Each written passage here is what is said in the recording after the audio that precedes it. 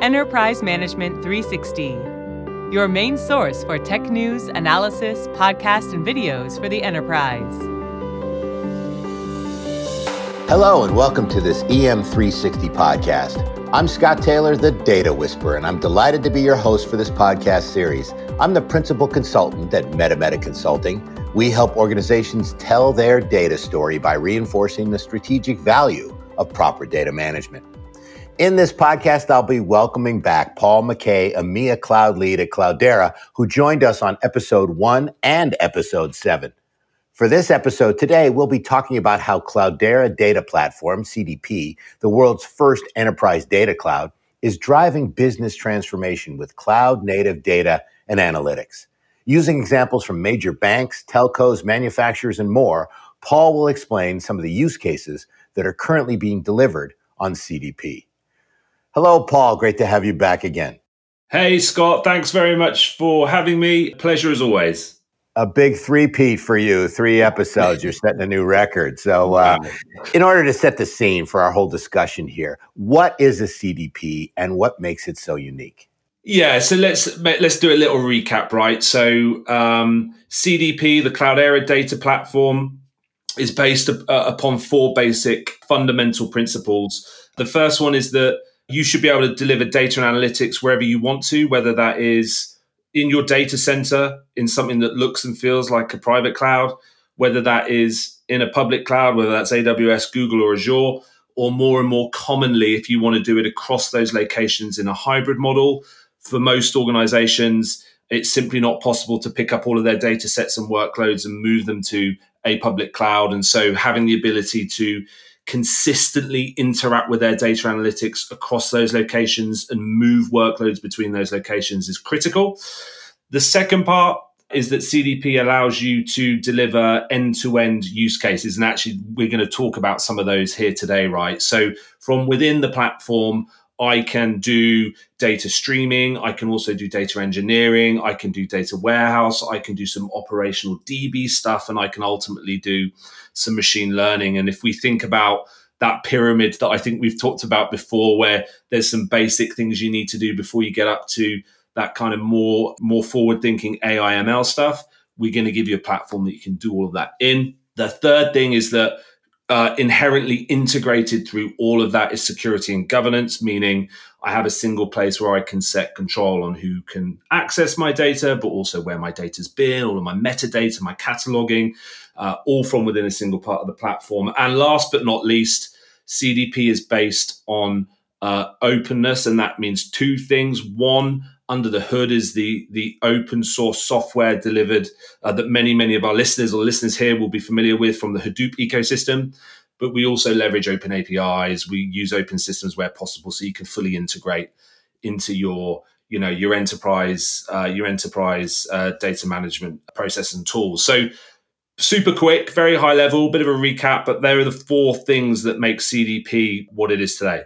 No, fantastic. Deliver data wherever you want to, a platform for end-to-end use cases, integrated security and governance, and it's inherently open. See, I'm learning from you after all these episodes. Yeah. So let's delve into that first use case then. What industry are we focusing on, and what was the outcome? Talk about a real customer experience.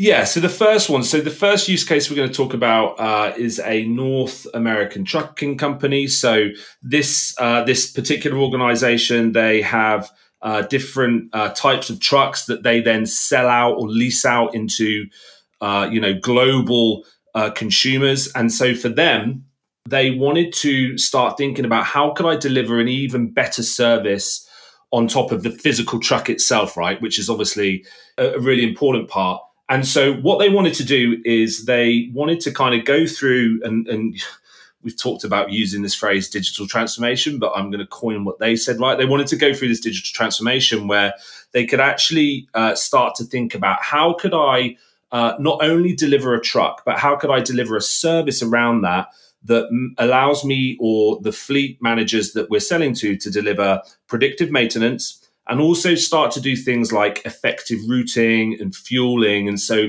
streaming and collecting data from these trucks. And when I say trucks, we're talking about a couple of 100,000, that they can then bring into the platform, CDP, that they can then analyze, and then they can push back out to those fleet managers that I talked about to do a couple of things. And so what they've done is they've built this platform that allows for a full connected truck experience. And so through telematics, using third-party tools to kind of collect data and send it back and stream it in real time back to CDP, they're able to do things like remote diagnostics, they can do over-the-air updates, and they can start to do things about fuel and routing. So if we think about the customer's experience to this truck company, a fleet manager all of a sudden would be able to quickly understand or have insights available to him or her that says, hey, there's been a delay, there's a rerouting issue going on, this truck is not going to make it to where it needs to be,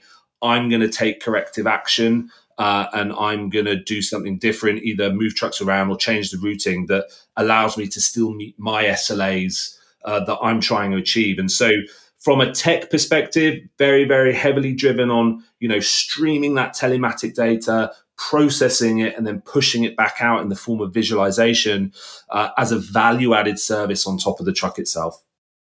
I wouldn't hesitate calling this digital transformation. This is delivering value to their relationships through their brand at scale. This idea of a fully connected truck experience, I think it's a tremendous example. And a lot of value-added services that couldn't be delivered unless you had a data platform to support it. So this is great stuff. Did they have, or were they able to share with you some specific ROI advantages of this approach?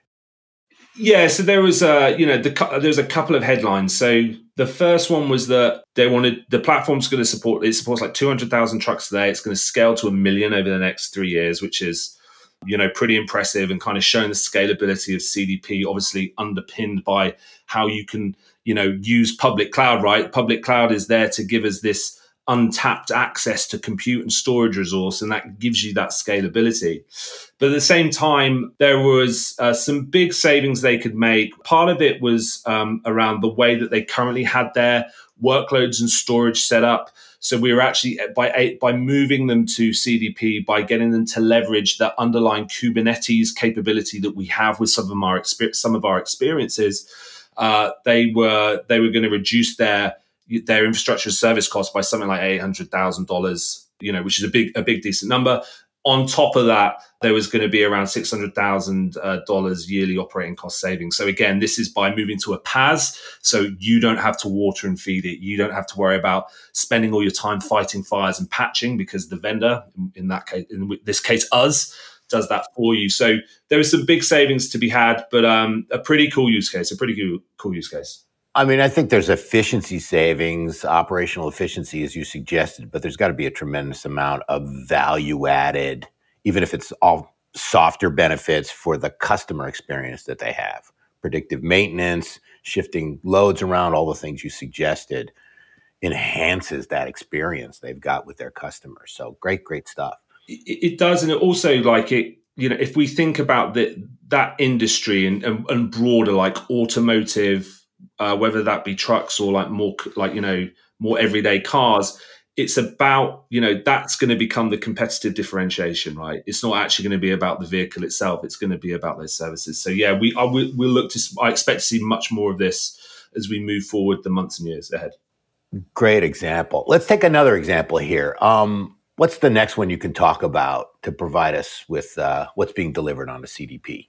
Yeah, so the next one is a pharmaceutical company. And so when, especially in the kind of the time we find ourselves in today, when you say pharmaceutical company, people will, we talk about data analytics, people will automatically probably go to, how important data has been for us in fighting this virus, right? And so how through data analytics and through all of these different organizations globally, they've managed to accelerate vaccines. And we now have tens and hundreds of different vaccines, which is fantastic. But this pharmaceutical company, very specifically, they recognized that data was the critical thing for how they look at disease cure and therapies, right? So this is not about how can I build a vaccine or create a vaccine to protect against disease? how can I think about how I can cure that and how I can use therapies to help it. And so to do that, right, there's a huge part of that is research and development. And so for these guys specifically, the research and development department was not really able to respond at the pace it needed to. They were, struggling to do some basic things around how their data scientists can kind of access loads of data and start to do the modeling that was going to help them make these kind of, these cures and therapies.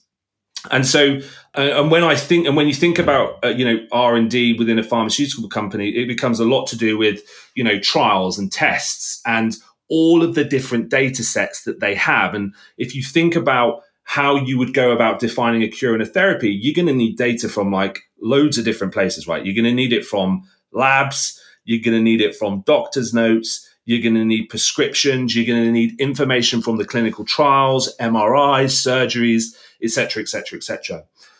The problem they had was that they had this data, but it was completely dispersed. Like it existed in traditional silos in different parts of the business. And so it was impossible for them to have like a consistent, one place to go and start to kind of do some more of these deep data and analytical things. And so for them, CDP did a couple of things, right? So one, it allowed them to build a data lake that was able to scale, right? So they could just add data into a single place. They could get some basic insights on that data that then allow them to maybe go and do some more of the interesting stuff around machine learning. The second part that they used the platform for was actually for when patients were in a trial, how they could give those patients wearable technology and how they could real-time stream the information coming out of that wearable back into this data lake that then allowed them to make some pretty instant decisions. So, for example, if you're in a trial and you are given a drug, you want to obviously know, the vitals that are coming out of that.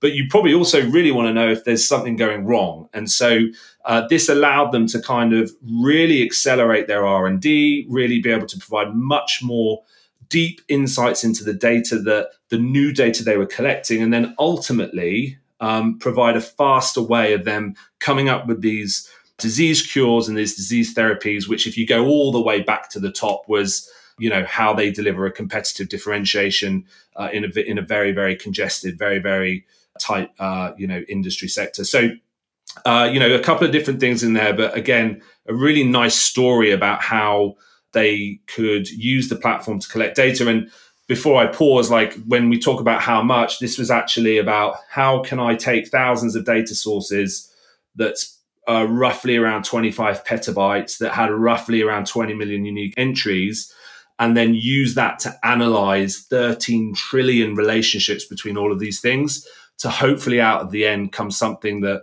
will have a huge impact on disease, cure and therapies, not just for them, but for globally. 13 trillion relationships, but hey, who's counting? Yeah. Like they had. But keeping up the pace of R&D in the pharmaceutical space, I mean, it's like the ultimate human use case if you think of it that way. And time is certainly of the essence when you're trying to find cures. So anything that can speed that process up safely has got to be a big win. Right. So talk us through the benefits of centralizing data in this case, and can it apply to other and wider industries? Yes, and we see it a lot, right? And if I, without simplifying it too much, right? But if you go back to that pyramid idea we're talking about, is that for many organizations, when you have your data separated in these silos, not only do you not have a single consistent view into it, you normally also then have security and governance issues around who can access, who can control, where it's been. And actually bringing all those things together as separate environments is really, really difficult, right? And let's take data scientists for an example. If you're trying to build models that start to think about cures and therapies, the thing that powers that is the huge amounts of data that you need to put in to refine those models, for those models to get better and for you to go through that iterative process. The only way you can do that is if that data sits in one place. So for these guys, bringing it all together was the first step. adding new data sets from that wearables streaming that I talked about, but then using that central data location as a way of starting to deliver more advanced kind of modeling and machine learning was like incredibly critical. It's hard to think of any sector that doesn't want to try and pull all its data together, no matter what it is. I mean, there's the power and the value that you get out of that is documented everywhere. So it would seem like a lot of sectors should be looking at this. You've mentioned this pyramid a couple of times. Could you talk us through that again real quick? Yeah, it's just, if from a very, very basic perspective, that if I have a pyramid and at the top of that pyramid, under the huge, broad paintbrush is the term AI, that there is absolutely no way that you can go to the top of that pyramid until you've done some basic things underneath. And those basic things include, first of all, collating your data in a single place, then doing some basic sorting on your data so that you could look back and retrospectively try and derive value, then starting to use that data to maybe do more data engineering things or warehousing things. So maybe I can take that data and then I can visualize it out. And once you then have the capability to do this, and the capability from a technology perspective, but also from a skill set perspective, then you can start to think about moving up the pyramid and start to deliver those more kind of advanced things like modeling and, under that broad statement of AI and machine learning. So it's just a way of describing that you can't run before you can walk with many things in life. And it's true with data analytics. You don't have that foundation of trusted data at the bottom, then that AI isn't going to be what you think it is. You put bad data into AI, as I often say, you get AS, artificial stupidity. So it makes a ton of sense. Yeah, exactly. Let's take a use case now from an entirely different sector. What other story do you have for us? Okay, so the kind of last use case we're going to touch on is from a police force. So this police force is the second largest in the UK. They serve around 2.8 million citizens. They take 2,000 emergency response calls a day. And they cover this area of 350 square miles, right? So second biggest force, very, very, very big.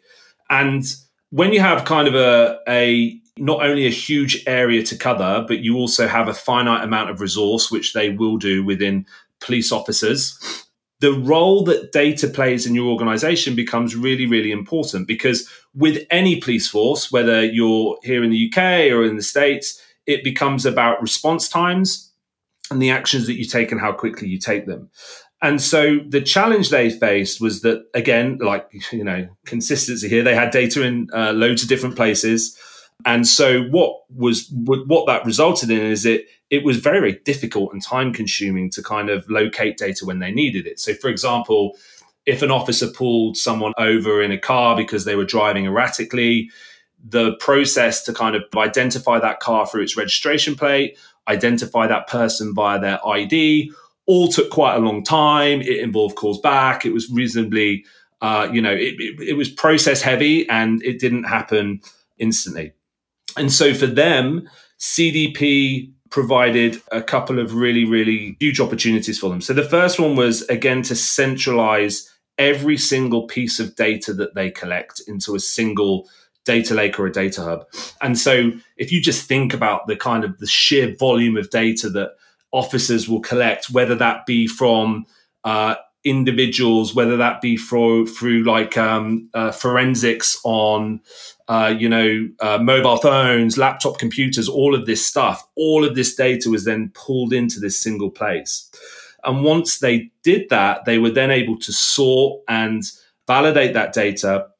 And then they were able to provide their officers with a way of instantly accessing it. So when they're in the field, giving them the devices so that they could get to that data, they could interrogate it, and they could pull the information that they needed in seconds rather than minutes, and in some cases, several minutes. And so a huge change, right? Like all of a sudden from an officer being able to do something instantly, make instant decisions, provide a better service back to the public. The second part to it was that when someone calls 999, to report an emergency, previously the way that they would figure out how to assign an officer to or that first response was very, very manual. There was no automation to it. And so they also used the platform as a way of tracking where their offices were, meaning that when a 999 call came in, they were able to instantly understand who was the nearest officer and get them to go to that scene. So really, really kind of powerful use case, especially from a public facing body that's there to deliver a service back to the general population as well as protect them. And so CDP for them was what enabled them to do all of those things, or both of those things.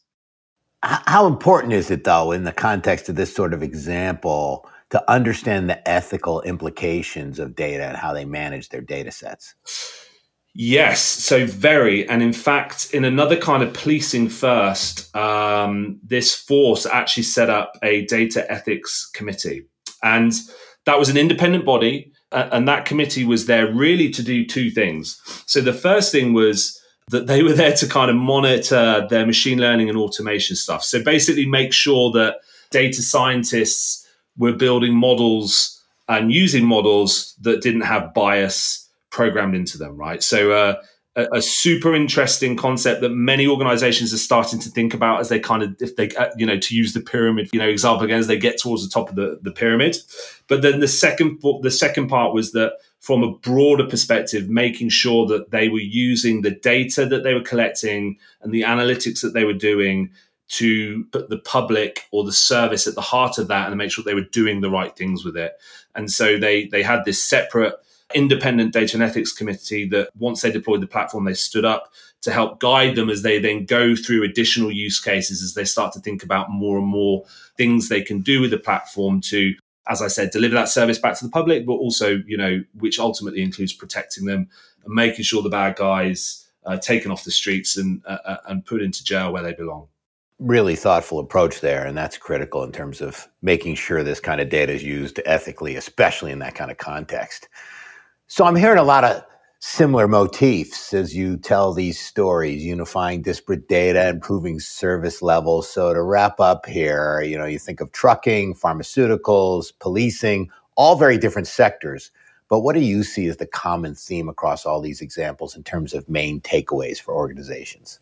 Yeah, there's a couple. The first one is data silos, and I think we've covered that, right? That being able to pull your data into a single place is imperative for being able to kind of really start to derive value from that data. And so you need a platform that allows you to do that, and including if you need to do that across on-prem and public cloud. As I said earlier, that's where a lot of organizations are going to have these data sets and workloads residing. But the second thing is really that through those use cases that I talked about, they all involve multiple parts of what we call the data lifecycle. So whether you're streaming data, you're pulling data in, you're putting it into a data warehouse and then you're visualizing it out, or whether you're bringing your data into a central location, you're using data engineering, and then you're using machine learning on top of it to start to do some predictive modeling, they all require multiple parts of that life cycle. And what happens is if you build something that does that out, as individual components, organizations end up spending quite a lot of time having to integrate them together. Security and governance becomes a headache because you've got to figure out how I get these things to work together, even though they're using completely different security and governance processes and tools. And so the real value of CDP is that we can not only deliver those end-to-end use cases, but we can deliver them in a completely secured and governed way. And that would be the thing that I would say, as well as the data silos piece, that ties those three use cases together, but also so many other use cases that we see customers delivering, using the platform to deliver this end-to-end business value. I think we both have similar experiences in terms of working with enterprises across so many sectors. And it feels like you have the same view of it that I do, which is at this level, their challenges, their opportunities are more the same than they are different. Yeah, and there's one of the most interesting things that that we do is that when I go to talk to a pharmaceutical company, actually there's so much to be learned from what other industries are doing and how they're using data analytics. Sometimes it's really easy just to look at your own industry, like what are my peers doing? How do I be competitive? What's the next service I can deliver? But actually, taking some stories or using some experiences learned from other completely separate industries can sometimes have a really profound impact, as it kind of opens up and unlocks doors of ideas of the kinds of things you can do with data. But yeah, I completely agree with you. Yeah, it's an interesting, not phenomenon, but experience when, as I mentioned, folks like you and I can work across all these different industries. Well, anyway, Paul, it's always great to have you on the show. Thanks for coming back and joining us again. My pleasure. Thank you very much. So everyone, join us next time for the final episode in this series when we speak with Mick Hollison, president of Cloudera, to discuss how companies can build on cloud's momentum for the long term and why going all in on digital is the difference between surviving and thriving. Until then, this is Scott Taylor, the Data Whisperer, and for the folks at EM360 and Cloudera, thanks for listening.